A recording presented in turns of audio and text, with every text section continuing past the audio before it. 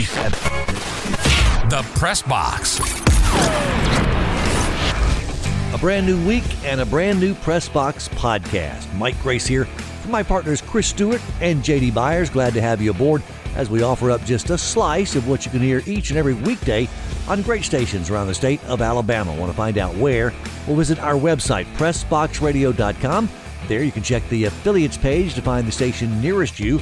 On the episodes page, you can hear the show on demand, hour by hour, or simply press the listen button to hear the Press Box anytime, 24/7, online again at PressBoxRadio.com. We start what was a tough weekend with Auburn, Alabama, South Alabama, all losing.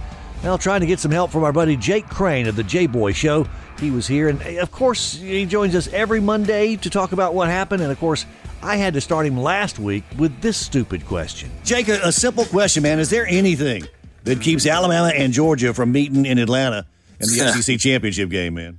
Well, I don't work for NASA, so I can't see if there's any comets or meteors heading this way. But outside of that, or an alien invasion, I don't think so. What was that, an alien invasion or a meteor, or what happened in College Station on Saturday, man? Where'd that come from? I don't know, man. I'm leaning toward the aliens. Now, it's college football is funny. I mean, this year, now that we've had a spring, you go back and look at it, and defenses are kind of able to be a little bit further than they were. But I was as shocked as anybody. I thought A&M played about how everybody thought A&M was going to play this year going into the season. Everybody gets up for Alabama. That's what happens when you have the success that Saban and them have had over there. It's been as a perfect storm to me. You get a punt blocked, and then you run a kickback for a touchdown. And look, they did it, but the biggest part was the run game for A&M. I mean, that being able to balance out that offense, that's the thing they've been missing. Defensively, they didn't play great. They played good enough. They got a turnover when they needed it. They got to stop when they needed it. And Zach Calzada, played the game of his life. So, it's college football's funny like that sometimes, but I still think you're going to see Alabama and Georgia in the SEC championship. But the question now becomes, if Georgia beats Alabama and Alabama has 2 losses, do they make the playoff? That's a good point. Jake Crain joining us inside the press box on a Monday, recapping Texas A&M's win. And maybe it was aliens, Jake, because somebody got in those A&M uniforms. Maybe it was the 2020 Buccaneers, because that was a Texas A&M offense that came in 101st in America in scoring offense, but got it done Saturday night. Yeah, look, the offensive line playing two freshmen played out of their minds. I mean, they really did, not only from a run game standpoint, but from a pass protection standpoint. Spiller and A-Chain were able to get 4 to 5 on first down, which kept Calzada clean, kept the receivers clean. Wademeyer stepped up. It was just everybody that A&M had to have played well. Now Alabama, if you go back and watch that game, Alabama helped them out a little bit too. There were some big drops. Bryce, I didn't think Bryce was bad. I mean, he threw for over almost 400 yards, 3 touchdowns, had the interception, probably a couple decisions he would want back. But probably what shocked me the most was there late in the game when Alabama had the ball inside the 5 and didn't run it once. They threw it 3 times and kicked the field goal. To me, that was a huge difference in the game. And also with that, Jake, the fact that it's not like Alabama wasn't running it effectively. I mean, Brian Robinson. They were clicking on all cylinders. I mean, they scored 38 points. I mean, if you're Alabama and you score 38 points, I mean, you told me that. I think you're going to win. I think you probably win by about 10 or more. But it was just, College Station was rocking. It was crazy. I mean, but this Alabama defense, we did see it a little bit against Florida. And if you go back and watch, and it's on everybody, it's not on certain groups, but Alabama's linebacker group isn't like what it normally is. Henry To'oTo'o is got more of a kind of pass coverage guy at Mike. We're used to seeing Dante Hightower and all these big guys in the middle that can go down and knock you out. Rolando McClain, guys like that, to where you're not running the ball, but A&M was able to combo. They were able to get to the next level. Spiller and A-Chain were able to break the line of scrimmage without being touched. They were able to press it where they wanted to press it, and that opened up the passing game. And really, A&M, if you watch the passing game, it was the intermediate passes. That's really what it was. They hit a few vertical shots, but a lot of it was the intermediate passing game set up by the run game. Jake Crain, our guest here inside the press box. Bryce Young, 28 of 48, not his best numbers in his defense, though. He was running for his life a good bit of the night. Yeah, and he had some drops, too. If you go back and watch, I mean, it's kind of like, you look at Bo Nix's stat line, too, and he had a ton of drops. But now the offensive line, I think they gave up maybe 5 or 6 sacks, and that defense, whether it's Tyree Johnson, whether it was Clemens, whether it was Leal, I thought Mike Elko did a good job of mixing in some pressures but not having to rely on it. And that was a huge key, especially on third down. I mean, anytime you can pressure the quarterback, you get them playing at your pace. You speed up the clock not only for him but for the wide receiver, and it leads to sacks and also turnovers. And it just – I was very surprised once again, like I was in the Florida game, how Bama played up front. Now they ran the ball for success. I mean, Brian Robinson had 150 yards. It just shocked me, to be honest with you, how much A&M dictated the pace of that game throughout the whole game, from the start to the finish. I mean, Alabama was playing catch-up the whole game. Now that this game's been broken down, Jake, in so many different ways and recaps, forecasting going forward, and I think we mentioned it earlier in the show in hour one, was you got a Texas A&M team that's on the upswing. They just beat the number 1 team in America. But now you got Alabama only 1 loss. The road to Atlanta and possibly a showdown against either Kentucky or Georgia looks very apparent, but could there be another slip-up? I think we've seen the holes in the defense early, magnified on Saturday. Does anybody else surprise the Crimson Tide? Well, you've gotten through Ole Miss. Now you've played A&M. That game at the end of the year is in Auburn. And Bryce hadn't started in it and hadn't really played in it as the starter there in Jordan Hare. And you see Alabama has some weaknesses. LSU obviously really doesn't worry you.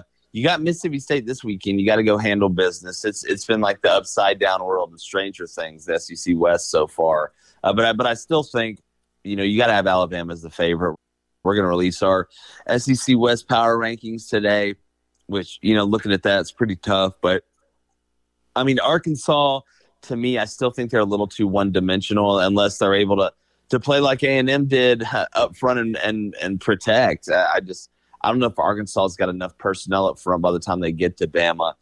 But, I mean, look, if you're Auburn, if you're Alabama, you control your own destiny. A&M already has 2 losses in the conference. I mean, Ole Miss. So it's going to be jumbled up, but I still have to lean Alabama right now. Let me ask you about a couple that we normally don't think of. In years past, you may have thought about Tennessee, but suddenly they look like they've got some stuff together. Are they that good, or are they just playing some bad teams right now? Well, I think 2 things can be true at once. I don't think from a personnel and depth standpoint that they're elite by any means. They've been able to kind of beat up on some of the weaker teams in the SEC, but it's got them confidence, whether it be Missouri, with Tennessee, the crazy thing to me is, and you saw this against South Carolina, you saw it against Missouri, when they're playing weaker teams, they're able to jump all over you, running that style of offense, that warp speed offense, the Star Trek offense, as we call it. Once you're able to get up on teams and you have them playing catch up, that's fine. But when you play teams that are worth their salt, and you come out and you're running at warp speed, and you don't have a ton of depth on defense, and you get behind, or maybe you get a couple 3-and-outs, or it's not working sometimes like it always does when you're dealing with the game of football, that's when in the second half teams lean on you. And you see Tennessee kind of fall under the tent. You go back to the Florida game, they didn't score a point in the second half. Florida just leaned on them. And I wonder if when they play better teams and they're not hitting on all cylinders like they are offensively, how big of a hole that puts them in. That's something I'm still waiting to see. That's something that we'll find out over these next 4 weeks because that schedule gets a little tougher. I know you referenced Arkansas just a minute ago. Take what the game means, the coaches, where they are in their tenures, big picture standings, all that stuff out of the equation. How much fun was that Arkansas Ole Miss game to watch? If you saw it, I know you had a lot going on, but man, I got a chance to watch that almost start to finish, and that was a fun game to take in. Yeah, no, I had it on one of the 5 TVs playing during that time of day. I call it Jake's special time. Yeah. Look, when I go back and watch that game, now I'm a defensive guy. So it kind of gives me anxiety a little bit. But watching the big plays, I thought the downfield passing game was just incredible to watch from both teams. I mean, Treylon Burks for Arkansas made some catches, that was Hogwarts worthy. The big thing for Ole Miss, and I talked about this on Friday in their keys to the game, was they had to have somebody outside of Braylon Sanders really become a true weapon at the receiver position. Running the ball, Ole Miss, their offense is huge running the ball. People don't realize that. They led the SEC in rushing last year on a per-game average. Everybody thinks Lane Kiffin is just out here, like Mike Leach in the air raid. That's not it. And what I thought Alabama did a great job of when they played him was taking away their run game, getting them in third and passing and saying Braylon Sanders isn't going to beat me. But this week they had Dontario Drummond step up as another guy because y'all remember last year, I mean, they had Braylon Sanders, Elijah Moore, Mingo, Yaboa to go along with Snoop and Ely. So they had a ton of weapons they could go to, and you really couldn't funnel them. Well, I thought Ole Miss did a good job of developing some other guys this week. Mingo's out with a broken foot. But, I mean, each team, they had over 600 rushing yards by the time the fourth quarter hit, which is the first FBS game to do that this year. That's insane. That is a ton of yards, and that was just rushing. Sometimes the game happens like that, especially when you're playing a team like Ole Miss. But Arkansas was playing at Ole Miss's pace. So when you play at somebody else's pace, it's hard to hold on at the end, and that's what we saw. But I love Sam Pittman going.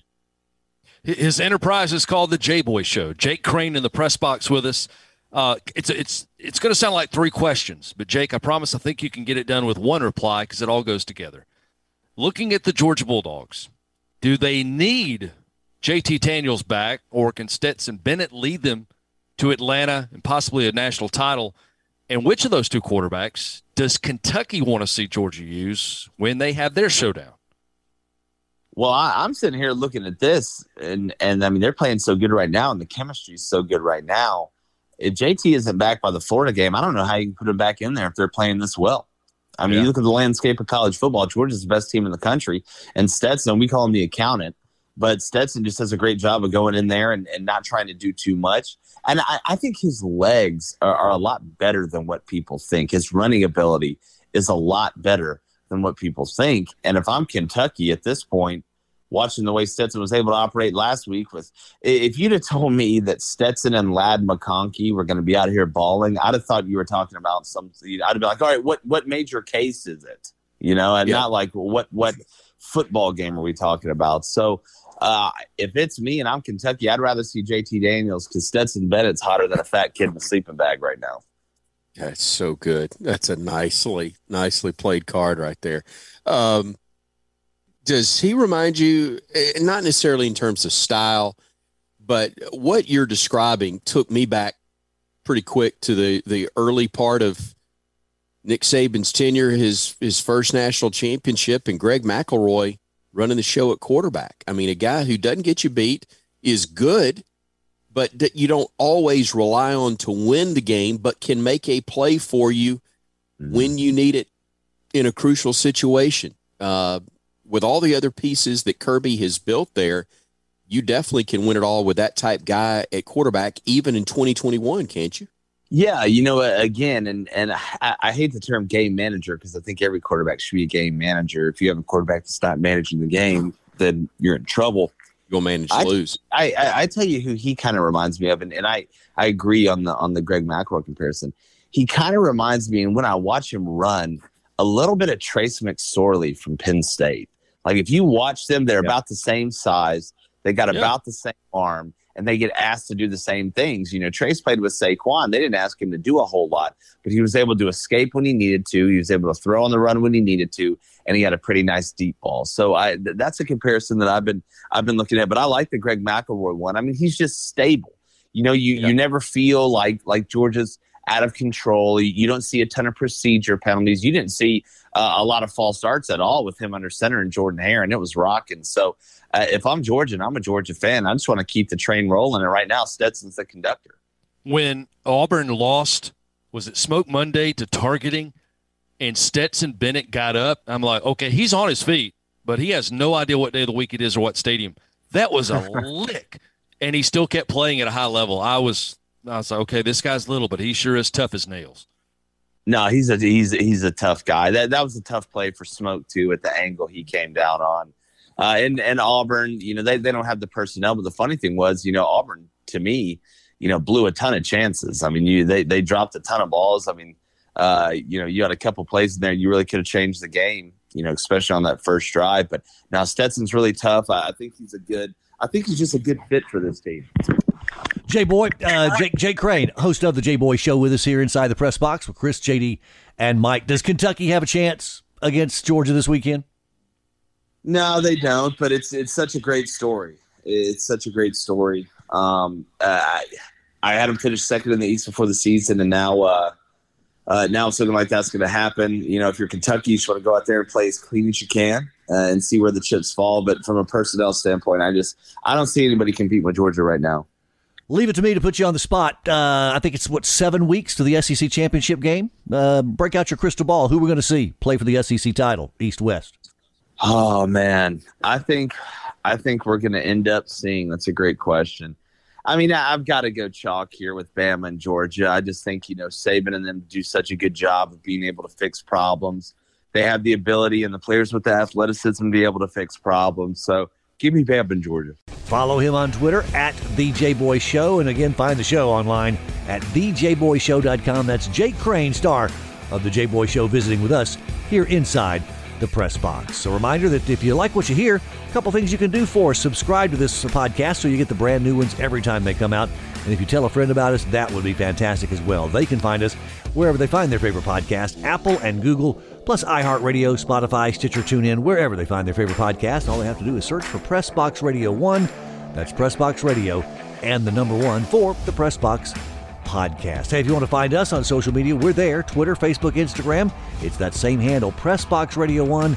That's Pressbox Radio and the number 1. Mike Grace here for my partners Chris Stewart and JD Byers. Until next time, inside the Press Box.